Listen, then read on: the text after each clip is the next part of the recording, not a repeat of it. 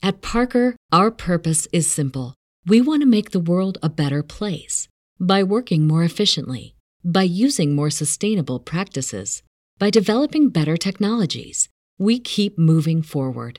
With each new idea, innovation, and partnership, we're one step closer to fulfilling our purpose every single day. To find out more, visit parker.com/purpose. Parker, engineering your success. When everyone's on the same page, getting things done at work is easy. Make a bigger impact at work with Grammarly. Grammarly is your secure AI writing partner that allows your team to make their point and move faster. You can even save time by going from spending hours editing drafts to just seconds. Join the 96% of Grammarly users that say it helps them craft more impactful writing. Sign up and download Grammarly for free at grammarly.com/podcast. That's grammarly.com/podcast.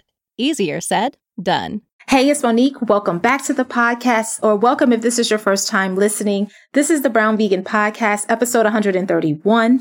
And with this show, I love to present veganism from a practical perspective to help everyday people go vegan in a way that feels good to them. I also love to talk about overall wellness and vegan entrepreneurship because, of course, food is so important, but this is a lifestyle and it encompasses so much more than that. And so I love to bring on all of those topics to help us live our best lives. You can find out more about what I do and how I do it at brownvegan.com. And also don't forget to come hang out with me on Instagram. I'm at Brown Vegan over there. So yes, I am back with another conversation for you. On today's show, we have Ashley Renee, and she is someone who I have loved to follow from a distance. I love her work. I feel like it's so approachable. It's so gentle. It's so educational. And she is a new vegan mom and talks about not only motherhood, but sustainable living and vegan food on her platform. In this conversation, Ashley's going to share why, if you're a vegetarian right now, you should consider becoming a vegan. She's also going to talk about how she uses her platform to be impactful for new vegans, veganizing some of your favorite foods, how she was able to get more comfortable in the kitchen, and why she changed her mind about deciding to have kids after so many years of not thinking that that was a life for her. Ashley also shares why being vegan is a great first step if you are someone who is trying to live a more sustainable lifestyle, but how there's so many other things that you can do to go to the next level and have a more eco-friendly life overall. As always, the show notes and everything we mentioned in this episode can be found at brownvegan.com under episode 131. And also be sure to go follow Ashley on Instagram. Her handle over there is Hey Ashley Renee. So yes, without further ado, let's go ahead and jump right into the conversation. Yeah, so I decided to go vegan several years ago. Believe it or not, it just took one video that I saw. It was of a mother cow. She had just had her baby taken away from her. And the person who took her calf put her calf on a truck. And I saw the cow chasing after this truck and chasing after her baby. And it wasn't until I saw her do that it like really hit me like, oh, wow, there's literally no difference between us and animals. I mean, they just want to live too. And they have families just like we do. And they want to have a happy, healthy, safe life, free from, chains and free from harm. And if that were me and my child had been taken away, I don't know what I would have done. I would have been devastated. And they have no choice. At least we as humans, we can do something about it. Like we can protect our young. They can't, because as humans, we have completely just inserted our dominance over them. And they're literally just in chains and in shackles every single day. And it really broke my heart when I really started to think about it from that perspective and the fact that I was contributing to that every time I ate dairy. And so I made a decision. I said, I'm going vegan and I'm never looking back. Wow. So what did those early days look like? So as far as what you ate and what you did to, embrace this new way of life? Right. Early days of being vegan. Okay, so I'll tell you this. Back then, I didn't know what veganism was. I wasn't really big on social media. I wasn't in any vegan circles, never really heard of it. Like I just loosely heard of the term vegan before. I think my initial impression of veganism was it was just like some hippy dippy thing. Cause I was like vegetarian at the time. And in my mind, Yeah, because I had been transitioning for no particular reason. I don't know. I think one day I was just like, I'm going to stop eating meat. And then I think I saw a video of something. Oh, I saw a video of like a baby chick being thrown into a grinder alive. And I was like, whoa, that was intense. And so I was like, I'm giving up all meat. Because at first I was just giving up like red meat. But then when I saw that video, I was like, I'm giving up all meat, including chicken and turkey. And I'll just be pescatarian for a year. But then after a year went by, I was like, well, fish have feelings too. So maybe I should stop eating fish. I was like, I'll just be vegetarian. And literally, I was maybe vegetarian for a month before I came across that video of the mother cow chasing down her calf. And that's when I was like, oh, I thought vegetarian was like the ultimate way to take a stance against animal oppression. I didn't know there was like another level. I'd kind of heard of veganism, but I just thought it was like some extremist, like hippy dippy thing that people did. Cause I didn't understand why. I was like, you're not killing the cow, you're just drinking its milk.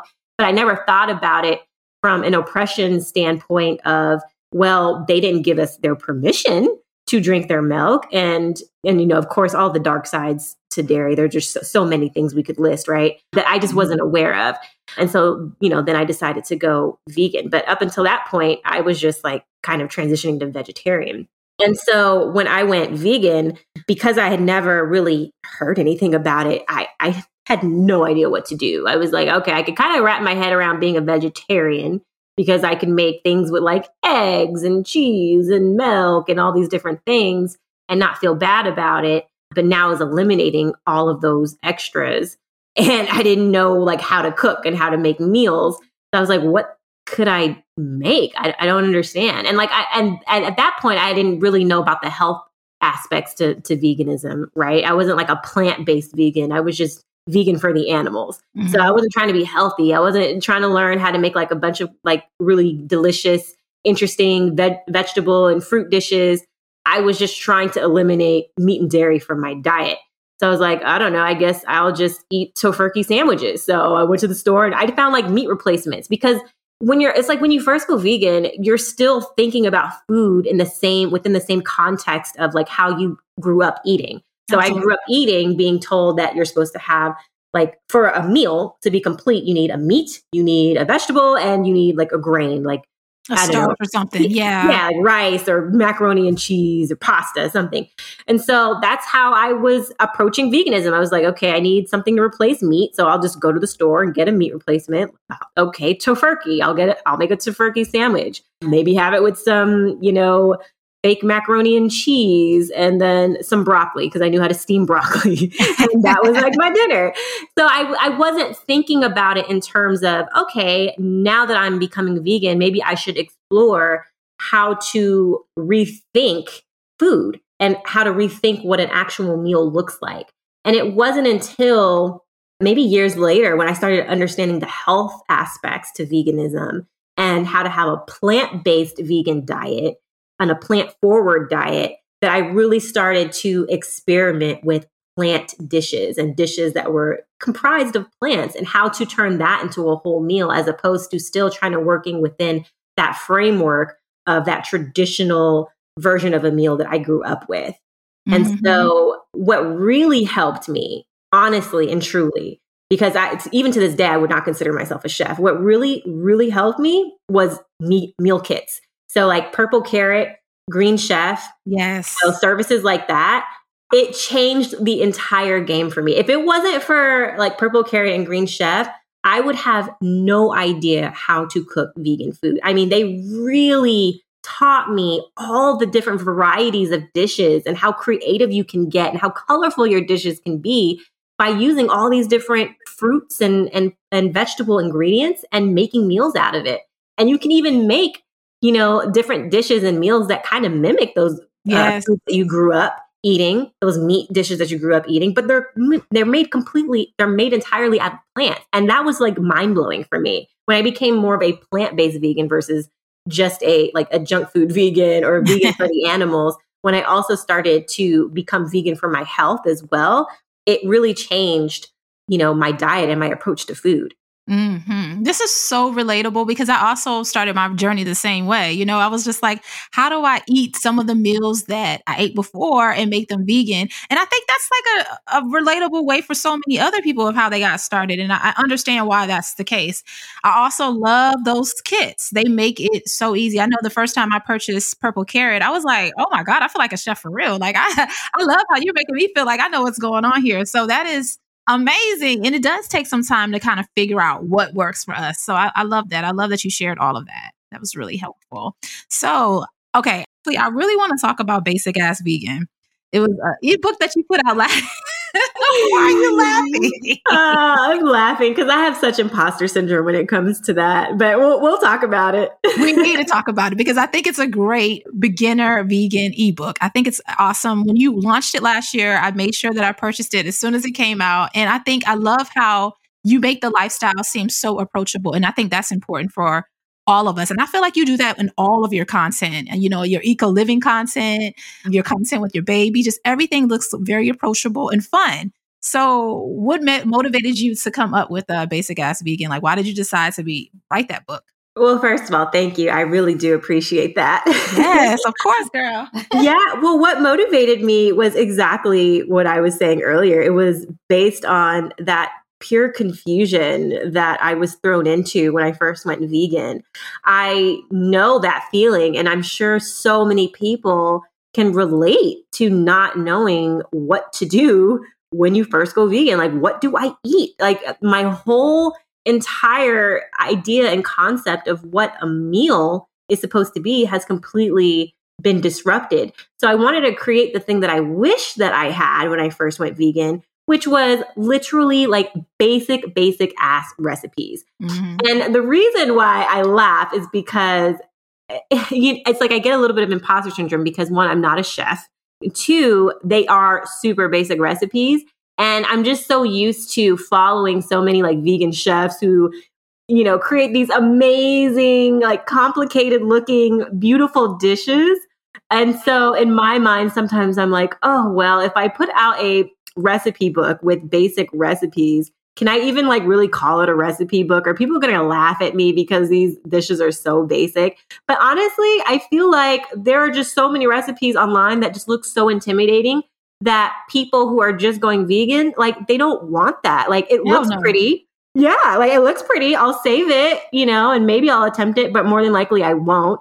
So I wanted to create recipes that I actually thought the average person would benefit from trying to experiment with, especially if they were like me and like they just don't cook or they don't know how to cook or they don't feel like cooking. You don't feel like cooking. Right. Yeah, like I felt like it could help people, you know, with a variety of reasons for why they might not be cooking vegan food regularly. You know, whether it's that you don't know how to cook, you don't like to cook, or you just don't have the time to cook. I wanted to create something that was really straightforward, you know, basic ingredients. And especially like when you're a new vegan, it's very easy to kind of like look at these like vegan recipes on Instagram that have all these like really kind of exotic new ingredients that you've never heard about or you don't know. Like it took me like years to kind of like really understand all these new ingredients that I could work with. Because honestly, when you go vegan, I feel like you're introduced to so much more diversity in food versus when you're on a meat diet. Because when I was eating meat, like my meals weren't that diverse. I mean, it was pretty basic, you know, it was like chicken, like macaroni and cheese and you know, like a vegetable dish. So like broccoli. But when you go vegan, like I swear I have a different meals every week, especially like on Purple Carrot and Green Chef. You know, I don't think I've had a single same dish ever since like subscribing to those meal kits. I didn't even realize that there were so many different combinations of foods you could create on a vegan diet, but there are. So I just wanted to keep it super basic and use like foods that you would already probably have in your kitchen if you're just coming off of a meat and dairy diet, stuff that you would already have in your pantry and your refrigerator. And plus, like I gave like, you know, kind of a guide of like some new things that you should be stocking your pantry with. So that if you're just transitioning, it's easy for you and you don't have to feel like you're completely upending your life all of a sudden by transitioning to a vegan diet. So this literally helps you transition versus just like throwing you into the fire. Yes, it's amazing. I'm telling you, like, you're going to need to promote this more. When I was on your Linktree, like on your Instagram, I think yesterday, I was like doing some research on you and I saw that your book was like at the bottom. I'm like, I need Ashley to move this damn book further to the top because I need people to buy it. Oh gosh, I know. Well, you know what? Just hearing you say that, I think I will. And you know what else is motivating me to kind of maybe go back to promoting it?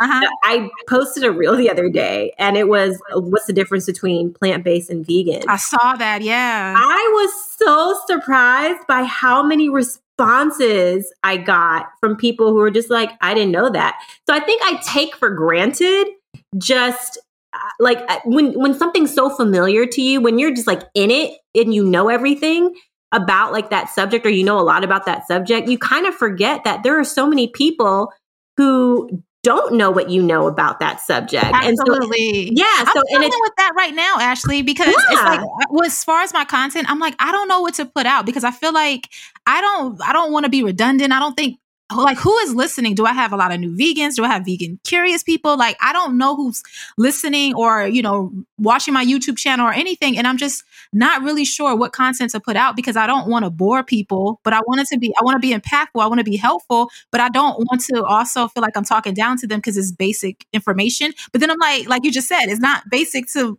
the person that's actually consuming it. So, oh my God, I can relate to this so much. Yes. You know what? I think a good way to think about it is go back to when you first went vegan. Ooh. And I think and create that content that speaks to you when you didn't know anything about it. Yes. Because you have to kind of get out of like that echo chamber that we all tend to be in when we kind of like go into a specific niche. Like me, I'm in the sustainability vegan niche. So I'm around sustainable people and vegan people all the time. So I'm around people who already know all this stuff. But I forget that my audience are not influencers. They're not content creators. They're not people who are in this niche. They're people who are looking for this information. Yes. And it's up to us to provide that for them. I love it. I'm so glad we're having this car. This is so helpful for me because I feel like you put out a lot of, like you said, information that you feel like everybody would already know. So the fact that this is resonating with your audience is really important. That's actually because I assumed just on the outside looking in that a lot of your audience are just likely people who are already in the community, like you just said. I didn't think that people who are vegan, people who are advocates for sustainability. I didn't really think you had a lot of newbies, but now you really got me thinking because I'm like, wait a minute. So that is something that I really need to dive into, and I appreciate that. Well, the interesting thing about my story is that I started out as a travel influencer. I know. Mm-hmm. And a lot of people still continued to follow me after I made the transition into sustainability. And I think because they were just really curious, like, oh, I've never really heard of this. I'm going to keep following it because I want to learn more. So a lot of the people who follow me are literally, it's actually kind of invigorating because I feel like I'm literally educating people who knew nothing about this. And in a way that feels more impactful versus having an entire community of people who are like fanatics for sustainability and veganism because they're already there. They've already transitioned. You're not changing their mind about it, but these are people who I'm actually inspiring to make the switch. And that just feels very empowering for me. Absolutely. And that's how I look at it too. I really want to help people who are vegan curious. Just at this point, do you kind of feel, let me ask you this, because I've been doing this for about 10 years. I've been a vegan for about 10 years. And initially I felt like, okay, everybody needs to be vegan. Everybody better put that damn chicken down. We all need to do this, right? And now I feel like, I don't necessarily feel like everybody has to be vegan. It's more so, what can I do to just plant the seed? What can I do to get people to eat more fruits and vegetables? What can I do to help people feel more aware of what's happening as far as with our food and just how it affects every other aspect of our lives? So that's how I look at it these days. How is your approach to the lifestyle? Yeah, I want to say a good chunk of us probably go through that because when you first make the switch to vegan, it's almost like this veil has been taken away from your eyes. And so you're just angry because you're starting to realize that everything that you grew up knowing was a lie. Like, oh my God. And, and you keep learning more and more things that just make you so angry, about how you've been living your life. And, you kind of feel almost ashamed in a way, like, damn, I've been contributing to, all of this suffering. I've been, hurting my health. I've been hurting the planet. And we just weren't even aware. And I was like, why didn't I even think of this before? But you realize that it's, you're part of a system that has strategically made it so that you don't think about it. And so you're just very angry in the beginning because you're learning so much and it's very overwhelming. But I don't know if this was like this if it was like this for you, but this is how it was for me. The more I tried talking about it to people when I was in that state, I think the further I pushed them away, But yeah. And so I found, especially like being married to somebody who was my complete opposite, and he was able to give me perspective. I learned that it's a lot better to, show grace to people and remember that at some point you yourself were not vegan. So I need to talk to people like they're human, and not try to push my views on them, but rather educate them and teach them in a very understanding and gentle way. So now it's about, like you said, planting the seed. If I can get you to at least just think about it, if I can write something that makes you consider, maybe what I've been doing, I need to start thinking about a little bit more. Maybe I should consider, taking the steps towards veganism. I'm okay with that. I don't need to, convert people into veganism by making them feel guilty and making them feel bad about it. I'm not going to do that because I wouldn't want somebody to be guilted into going vegan. So I didn't do it to my husband. I never once pressure him into going vegan or plant-based or anything. Because I was like, you know what? I want him to do it because he wants to, not because I've guilted him into it. And it feels a lot better when you see somebody come around because they've made the connection on their own. And maybe you just helped them see it, but you didn't force them to do it. Nobody wants to be forced into anything. And I don't want to force anybody into anything. Yeah. And I know that he's plant-based because that's what the reel was about, the fact that you're vegan and he's plant-based. The thing that I think is so interesting about your dynamic when it comes to food is that your husband at this point does all the cooking. Even though, of course, you inspired him as far as his journey goes. Was he did a lot of cooking before this and it's just something that he's passionate about, or like, how did that look? Yeah, it was very tragic. He loves to cook. And I think I'd always subconsciously looked for men who liked to cook because my dad did all the cooking when I was a kid. Girl, yes. so growing up, I kind of thought that men are in the kitchen and women eat the food. Yes, I didn't realize it. We talked about this before, Ashley. Yes, this is me too when I was growing up. I thought I was all on my own on this one because everybody thinks I'm crazy when I say this. But I was like, my dad did all the cooking, all the grocery shopping, and everything. But my dad did all the grocery shopping and all the cooking. So that's what I grew up around. And so it wasn't until I was much older that I realized that the stereotype was actually that the women do all the cooking and the men just eat their food. And I was like, that's weird. That seems backwards. That's not how I grew up. So every boyfriend that I've ever had always liked to cook. And I don't know if I strategically sought that out or if it was just a coincidence or what. Nah, you did. No, I feel like you were going through the checklist. Okay. Is he college educated? He's attractive. He has to cook. He got to know how to cook. Yep. And he definitely knew how to cook. So that was a plus for me. So he did all the cooking. However, when I went vegan, he was like, you on your own. You are on your own. I don't know what to make you. Because in his mind, I mean, he's just like me and everybody else who didn't understand what vegans eat. His exact words to me were, I cannot in good conscience feed my wife a plate of broccoli every night. Like that's what he was thinking. He was thinking veganism was just giving me a plate of vegetables every day. And he didn't understand, how you can actually make plant-based dishes that weren't just, made up of a single vegetable and that's it. So it actually took some years, and that's why I had to learn how to cook. Unfortunately, I was like, dreaded thing. Cooking sandwiches it is for me, and it took some time, but eventually, we found the purple carrot and the green chef because he felt bad because he had to leave for a work assignment for 5 months, and he was like, "What are you gonna eat? Because you've just been doing this tofurkey sandwich thing, and I'm not."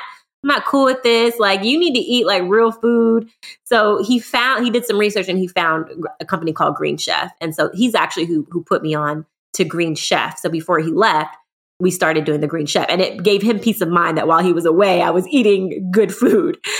And so then about a year and a half ago, he watched a documentary called The Game Changers on Netflix. I highly recommend every single person, please watch this documentary. It's so good.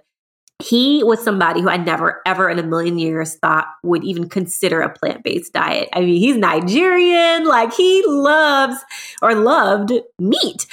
He, was very much a part of his diet and his culture. So he watched this documentary. I kid you not, 2 days later, he stopped eating meat. He didn't even transition. He just went cold turkey, like gave up meat. 2 days later, he went to Sprouts. We went grocery shopping. I wasn't even like helping him. I let him do all of the grocery shopping. I let him figure out what he wanted on his own. I didn't help him figure things out. He figured it out on his own. Cause like I actually had to go to India like the next day.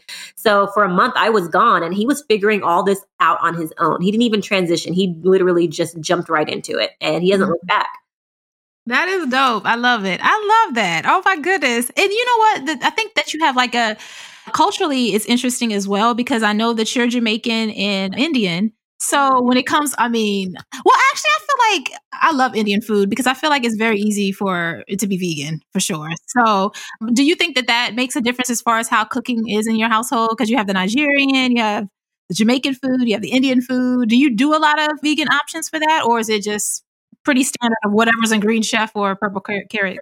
whatever purple carrot and Green Chef sends us is what we make. You know what? This episode needs to be sponsored by one of them, okay? I know, seriously. I'm giving them all the free promotion. But I mean, it's true. I mean, honestly, I'm a mom now too. And if there are any moms listening to this, I'm sure you can relate to just how much busier your life gets when you become a parent. And if you can find anything that makes your day easier, you'll do it. And Purple Carrot, like having a meal kit service, it's just one less thing I have to think about per week. Like not even like the fact that they send you the ingredients to cook. It's also the fact that they select the menu. So I don't have to sit here and think, what am I going to eat this week? Like that in itself is something that you have to think about, like developing your menu for what you want to eat, then going to the grocery store, getting the ingredients and all of that. Like it just takes all of that off of your plate for you. So that all you have to do is unpack that box, take out the recipe, and get to cooking. And I appreciate that so much. Absolutely. Yeah. So have you guys done any experiment as far as veganizing some of the dishes that you grew up eating, or just anything in particular as far as your culture? Yes. In India. Yep. I went to visit my mom about a year and a half ago. Oh yeah. It was the trip that I was just telling you about when I left him for like a month to go to India. Mm-hmm. And she was freaking out because she was like, oh my God, my daughter's vegan. She's coming to visit me. I don't know what to cook her. And, in Indian culture, moms are very strict about, food. They want to make sure you are well fed. I mean, she was feeding me like 10 times a day. I mean, I was just like, Mom, I'm full. Like she was trying to fatten me up. I really do think so. Cause that's another thing about Indian moms. They're like, you're too skinny. So she was constantly feeding me, but she was freaking out at first because she was like, what am I going to feed you? I have to figure out how to veganize every single thing that I usually make. But the thing about Indian food is it's usually pretty easy to veganize. I mean, traditionally, historically, a lot of their dishes have been vegetarian based, but over the last however many years, they've actually been kind of transitioning more towards a Western diet because they've been heavily influenced by Western diets and meat-centric diets because they see it as, I don't know, it's almost like they look to the West as the leader in trends and what to do. So, people in other countries, they'll see what we're doing or they'll see what the, Europe is doing, and they'll try to mimic whatever they see because they think that that's a way to be more progressive, right? But it's funny because over here in the States and, in Europe and different places, now we're trying to borrow, concepts from all these other cultures. Oh, yeah. Trying to be more natural and sustainable and vegan and all that stuff. And it's just, it's funny how the grass is always greener on the other side, right? Mm-hmm. So I really hope that they kind of go back to their roots and, they start going, I don't want to say backwards, but they find their way back to like their traditional plant forward sides to their cuisines versus like heading into this direction of eating more meat, because I'm sure that's going to cause more problems health-wise for them in the future. But, it actually was pretty easy to veganize a lot of those dishes because really, you think about maybe some of the things that they tend to have a lot that's not vegan would be, just dairy, like ghee, cheese, these a lot of milk. Yeah, some things like that. So it wasn't too hard. You just have to kind of find replacements for those individual ingredients. And my mom realized after me saying there, like, oh, being vegan isn't as hard as I thought it would be. It's literally just getting creative and finding a replacement for those non-vegan ingredients. Yep. I like that. Perfect. Let's talk about Beyond, your baby. I want to talk about him because, of course, you being a vegan and what your plans are as far as like raising him, to be a vegan kid, because I know that that's the direction you're going to go in. But before we get into that, though, Ashley, I really want to know this. I don't even know if I asked you if it was okay to bring it up, but I'm sure it is because you've mentioned it on social media a few times. But I know at one point you said you didn't even want to have children. Girl, yeah. I did not. Tell us why. If you feel like you want to share that, like why you decided that you didn't want to have. I mean, what made you decide that you didn't want to have kids, and then what changed your mind? Because I was not here for it. I didn't grow up around kids, so I didn't really understand children. They were very scary to me. Made me feel like these little screaming, crying balls of energy that I did not want anything to do with. And they confused me. So like even when my sister had kids, I want to say it was like years before like I really bonded with them. Maybe like when they got a little bit older and they could talk. But they frightened me when they were kids. Like whenever they would cry, when I would pick them up, I would automatically think, oh, they don't like me. I'm a terrible aunt.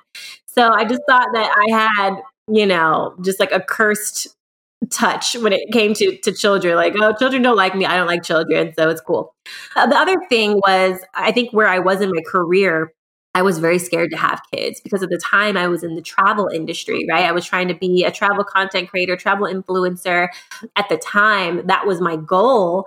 I wanted to travel the world and I couldn't see how a kid really fit into that equation. I did not think that even though I saw family travel bloggers, it didn't look like something that was desirable for me.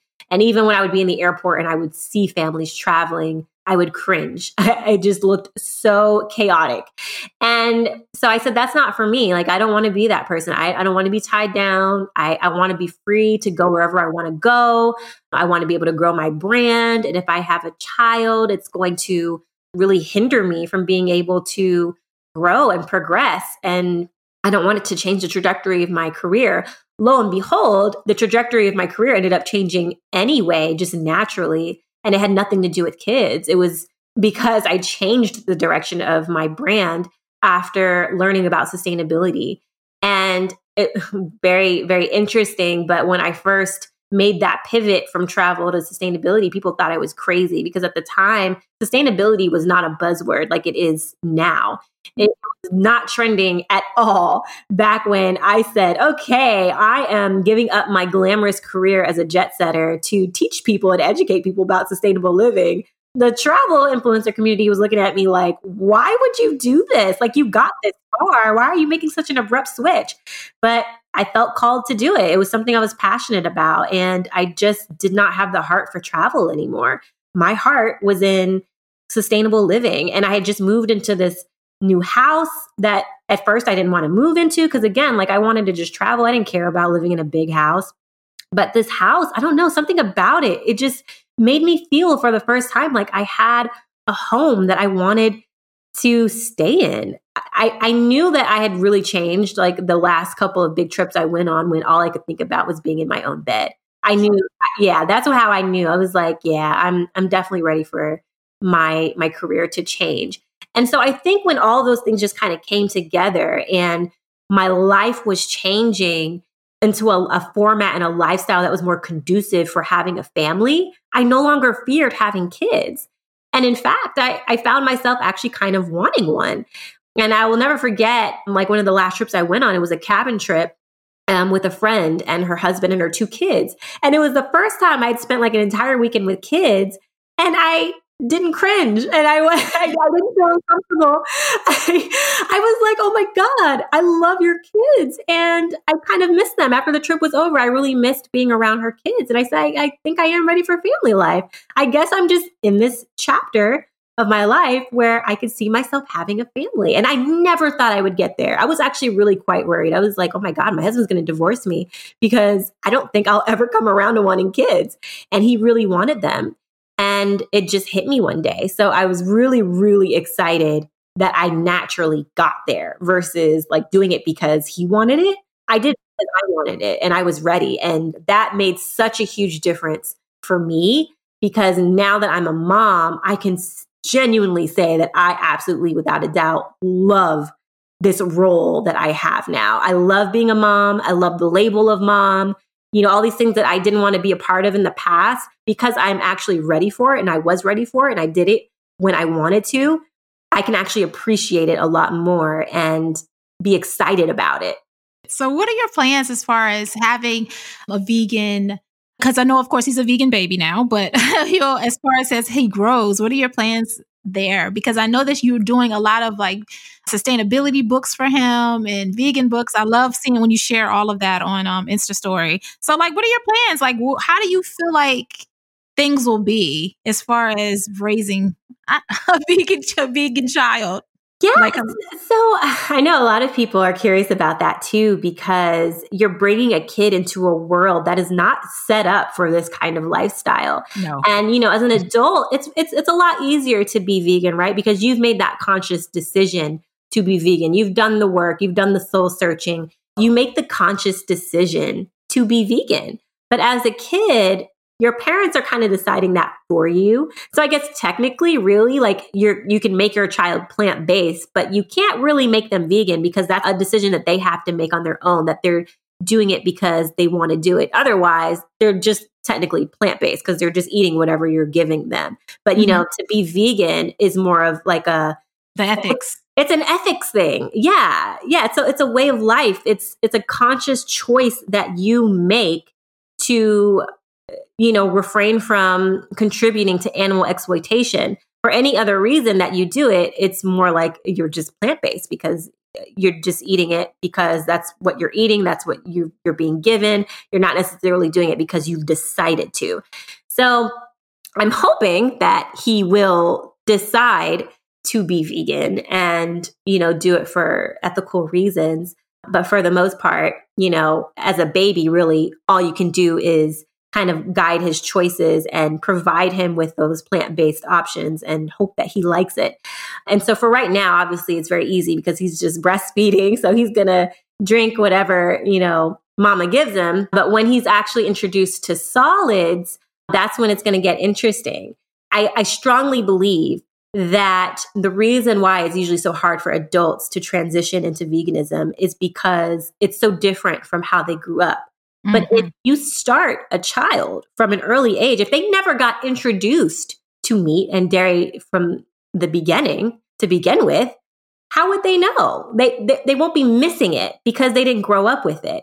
Right. So I really think that if you can start them off in the very beginning by training their palate to like vegetables, to like fruits, and to refrain from giving them a bunch of sugary snacks and sodas and, junk foods that I think we often kind of give our kids because we think that we're giving them a treat or rewarding them with something or giving them something easy to eat because we don't feel like cooking.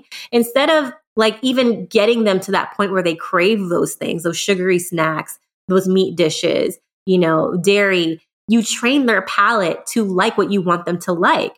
And people ask me, or I actually got a message one time saying, oh, like, you're just going to force your kid to do that. You won't feel bad. Like, what if they want meat? Well, what if your kid wants a cigarette? Are you going to give him a cigarette? Are you going to feel bad because he's asking for a cigarette? No, like, it's your job as a parent to give your child what's best for them, what you feel is best for them health-wise. And if I feel that a plant-based diet and a vegan lifestyle is best for my child, then that's what he's he's going to do. That's what it is. That's exactly. what it is. Like, I'm your parent. You definitely have the advantage.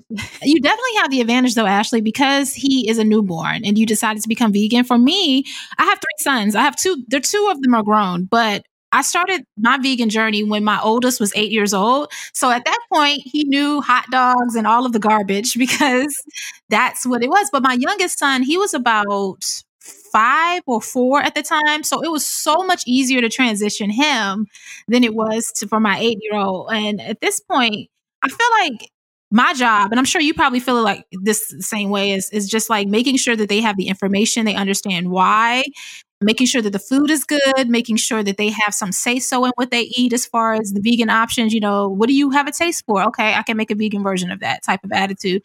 And if they decide that they don't want to be vegan and, you know, when they're adults, that's on them. And my middle son is definitely more plant-based than my oldest one. But because my oldest one has this information, he's able to come back to it later in life if he wants to. You know what I mean? So that's how I look at it. It's like, I would love everybody to do it. But if they don't, at least I gave them the information and at least they do know it's another way, because for so many people, they don't even know it's another way. They don't even know that it's an option to live this way. So that's how I look at it.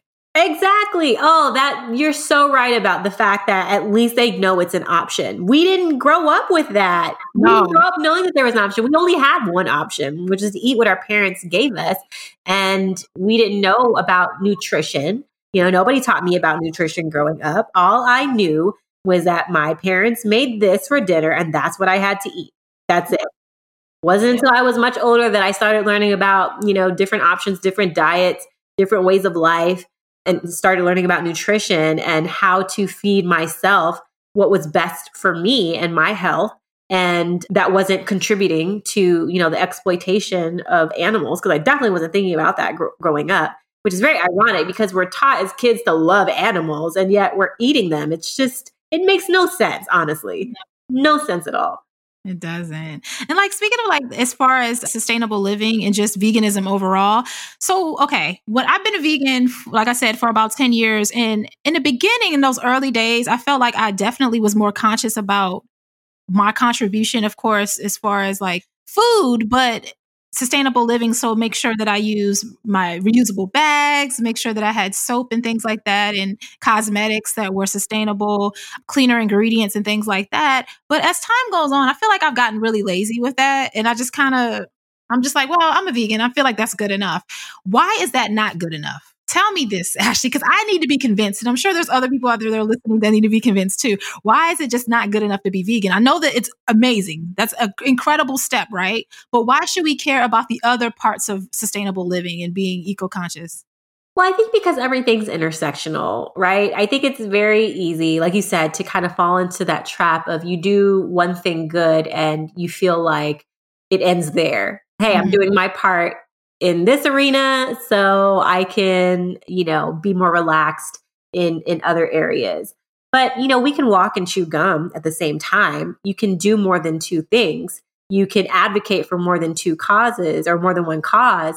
It's almost like I have friends who kind of tell me, you know, I can't go vegan or I can't care about sustainability because I am advocating for Black lives right now. And I'm just like, well, 2 things here. One, you can do both. You wouldn't tell a friend who has, you know, lung cancer that you can't support them because you're too busy supporting your friend with breast cancer. You can support more than one, you know, cause at the same time. And 2, the problem is all of this is intersectional. We might think that, oh, because we support this one cause, we don't really need to give any attention to this other one because it's completely separate. It's actually not. It's all interlinked. Sustainability and veganism are heavily intertwined, and it's very much intersectional. It's political. It's a human rights issue. It's an animal rights issue. You know, when you go vegan, of course, as you know, you end up not only saving animals, but you also end up saving a lot of the resources, the land resources and the water resources that are set aside to feed those animals that feed humans. So you kind of feel like, oh, well, I'm doing my part by going vegan because that in itself is sustainable. But if you're only doing that one part, but you're not kind of making those sustainable changes in the other areas of your life, you know, you're not doing as much as you could be. There's so much more that you could be doing. And you don't want to just kind of like fall into this trap of just feeling good for doing that one thing right. Mm-hmm. When there's so many other areas of your life that you could be seeking to improve. Like you should be seeking to improve yourself every single day. It's not just okay, I did this one thing and I no longer have to try anymore. No, it's like, it's a constant learning and constant evolving thing. Like I constantly follow, you know, people who can give me new perspectives on issues so that I can make sure that I'm living my best, most lit green life, not just a partially green life that's, you know, that's convenient for me. I think it's very important that we have to step outside of our comfort zones and we have to stop kind of like just doing things out of convenience, because when we do get lazy and we kind of operate in a more convenience mindset, that's when we kind of contribute to, you know, all this global devastation, right? Because it's that disposable mindset that comes from, you know, out of sight, out of mind, and laziness of trying to do the right thing that is causing all of this waste around the planet. But if we kind of operate from a reusable mindset and we actually take those extra little steps to try to try to approach things from a reusable standpoint, you know, taking our reusable bags, you know, not buying disposable products, even though it's super convenient. But, you know, it's like little by little, we're helping the planet. And imagine if, I know it seems weird because it's like you're just one person, right? But if all of us collectively make those changes, think about how much cleaner the planet will be. Mm-hmm. So what other suggestions do you have as far as what we can do now, some of the small steps that we can take to have a more sustainable lifestyle? Honestly, that the best tip I have is to reframe your mindset from a disposable one to a reusable one. Because once you start thinking about things from a reusable standpoint, you'll stop throwing stuff away so much. You know, there are ways to repurpose things, like instead of just throwing out, you know, every single, you know, maybe jar that you might get or can that you might get. How can I repurpose this or reuse it? Because the problem is, I think a lot of us get really comfortable with recycling. We think, oh, I'm just going to throw this in a recycling bin and let somebody else take care of it.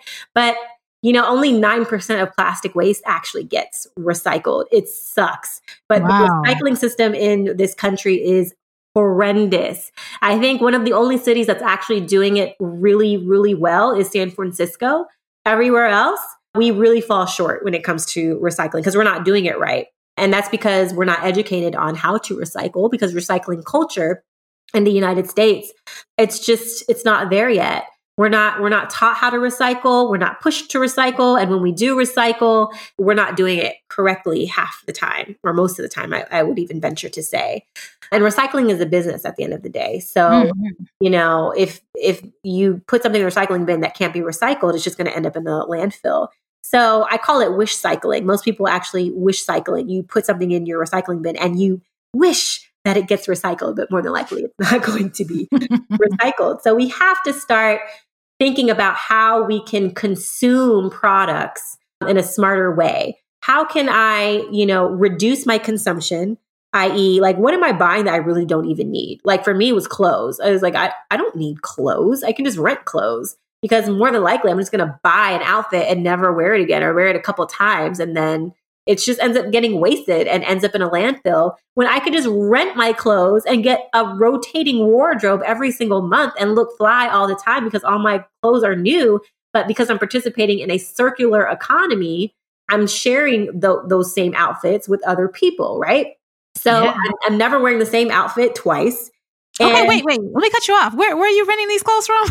Well, there's so many. There's Rent the Runway. I'm trying a new service called Nuuly. I tried NYNC Closet for a little while. They even have maternity ones. So if you're pregnant, you can rent maternity wear versus, you know, buying maternity wear that you might only wear one time if you only have one child. But yeah, so it's like, it's thinking about how you can participate in a more circular economy. You know, like kind of like a rideshare system, right? Like with Uber, like how you can, you know, share your ride with somebody. It's the same thing with like your clothes.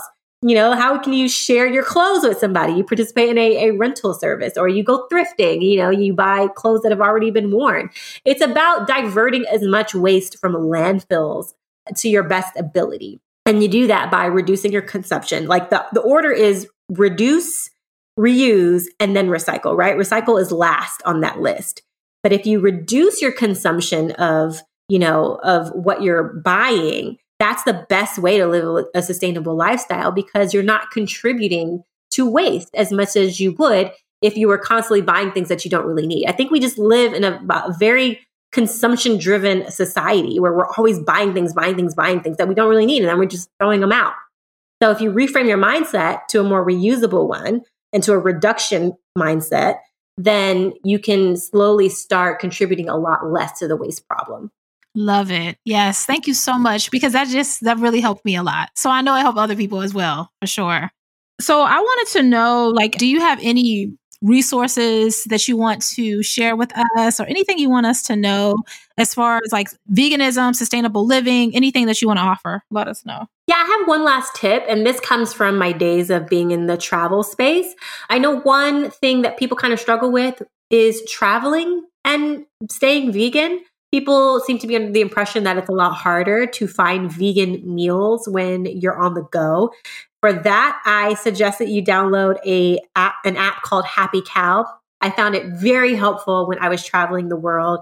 I remember going to Poland, a place where I honestly thought would be the hardest place to find vegan food. But I used this app and found that within 5 miles of my hotel, there were at least 15 vegan restaurants. And I don't mean just vegan friendly restaurants, actual legitimate vegan. Oh, wow. Restaurants. That's all they sold was vegan food. And I wasn't expecting that from that country, especially because traditionally their dishes were very meat heavy. So that was very exciting to experience. So download the Happy Cow app. I found that extraordinarily helpful. So that's my final tip that I want to wrap this up with. Yes, I absolutely love that app too. Highly recommend that. It just comes in handy for just travel, just anything that you want to do as far as food goes. I love it. So tell us, because I know that you have a podcast coming. You have to tell us about that you're going to be doing with your sister. What are your plans for that? And do you know at this point when you're planning to launch it? Yes. So I'm actually coming out with a podcast called Beauty and Impact. It's going to be launching sometime this summer. We're in the middle of lining up all of the guests. So if there are any listeners who are interested in sustainability and are interested in beauty, this podcast would especially be for you, because we're going to talk about all of the ways that the beauty industry has been extremely wasteful and destructive to the environment, but how all of that is kind of changing now, because we're seeing a lot of really exciting trends in the beauty industry where now businesses are trying to be as sustainable and even vegan as possible. I once did a reel on the difference between cruelty-free and vegan, and I think the beauty industry has kind of covered up the fact that a lot of their products are not actually vegan by using the term cruelty-free. I found out that a lot of people didn't realize there was a difference between the two terms. But now people are starting to get a lot more educated about these terms and greenwashing, and they're starting to really demand higher standards from their products, especially in the beauty and skincare space and body care space. So we're starting to see a lot of cool brands emerging, and we want to bring those brands to you and hear their stories about what it actually takes to create a sustainable brand. As somebody who's in the middle of working on a secret startup company of my own, I can tell you that it's actually very layered and complex to develop a sustainable line of products. And we want to kind of unveil that process with you with the podcast, because I think one of the things that is so difficult with buying sustainable products is we don't see the backstory of what it took to create that product. So we want to kind of create a line of communication between the consumer and the brand so that you can see what actually goes into creating the products that you consume. Oh, wow. I love that. I'm really looking forward to this. So yes, when the show launches, I'm going to make sure that I update the blog posts with the link so that people can go check it out. I'm sure you'll be on Apple. You'll be all over the place too. Oh, thank you. I appreciate that. Absolutely. So yes, Ashley, tell us how we can follow you on Instagram or anything else that you want us to do. Yeah, sure. So I am pretty much self-titled everywhere. It's Hey Ashley Renee on Instagram, YouTube. YouTube and Instagram are my two biggest platforms. I upload YouTube videos about my sustainable smart technology setup here at my house. And on Instagram, I give a lot of sustainable and vegan lifestyle tips. And that's just Hey Ashley, RENNE, across all of my social media platforms. And you can easily find me by just typing that in. This was such a pleasure. Thank you so much for coming on the show, and I will talk to you soon. Thanks. It's been awesome.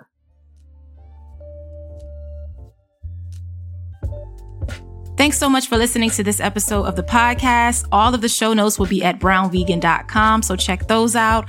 Also, let me know what you thought of this episode. Come hang out with me on Instagram. My handle over there is @brownvegan. Have a great day, and I will talk to you next week.